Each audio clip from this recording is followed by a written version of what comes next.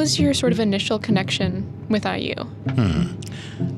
My cousin ran track for Indiana University, and I had gone around looking at several schools in the Midwest, mostly Big Ten schools in Notre Dame, and I was probably going to apply and try and get into Notre Dame, but my cousin being down here is what attracted me to Bloomington. And so you step on campus for the first time. What was that like? It was quite amazing, and it's also kind of bittersweet with the recent passing of George Taliaferro. My father and George went to high school together. George played football, and my dad ran track, and he was the first person that I met in Bloomington when I came down, and he dropped everything and gave my father and I a personal tour of campus and told me what to expect, and basically he said, if you ever need anything, just contact me, I'll be here for you. And that was very comforting and really set off my belief in that this was a special place and that I felt like this could be home for me for the foreseeable future.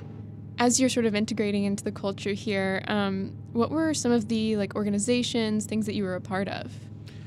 I wasn't a big, I'm a pretty independent person. I wasn't a big fan of getting involved in, I didn't pledge a fraternity or anything like that. I just wanted to immerse myself in everything. So got involved in theater and drama, and I was a telecom major, got into radio and television production work, and really just tried to go and experience all kinds of whatever event was going on. Spent a lot of time hanging out in Dunmeadow, stuff like that.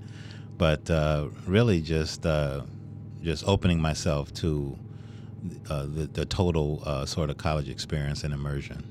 Yeah. Do you have any favorite stories, sort of favorite moments looking back? Going out to the quarries.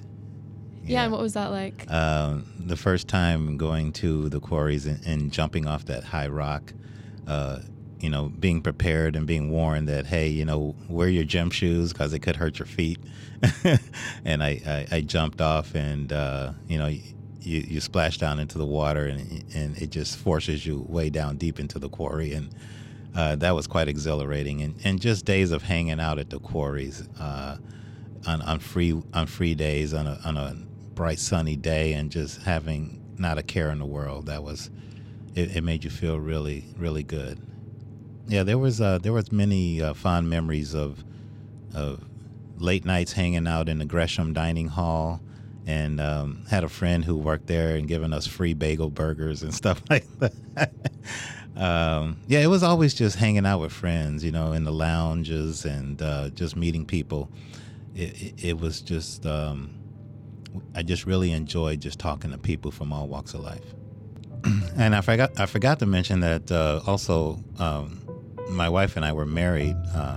We were in our last years of college and starving students, and we got married in Beck Chapel. So that was pretty special. That will always be there.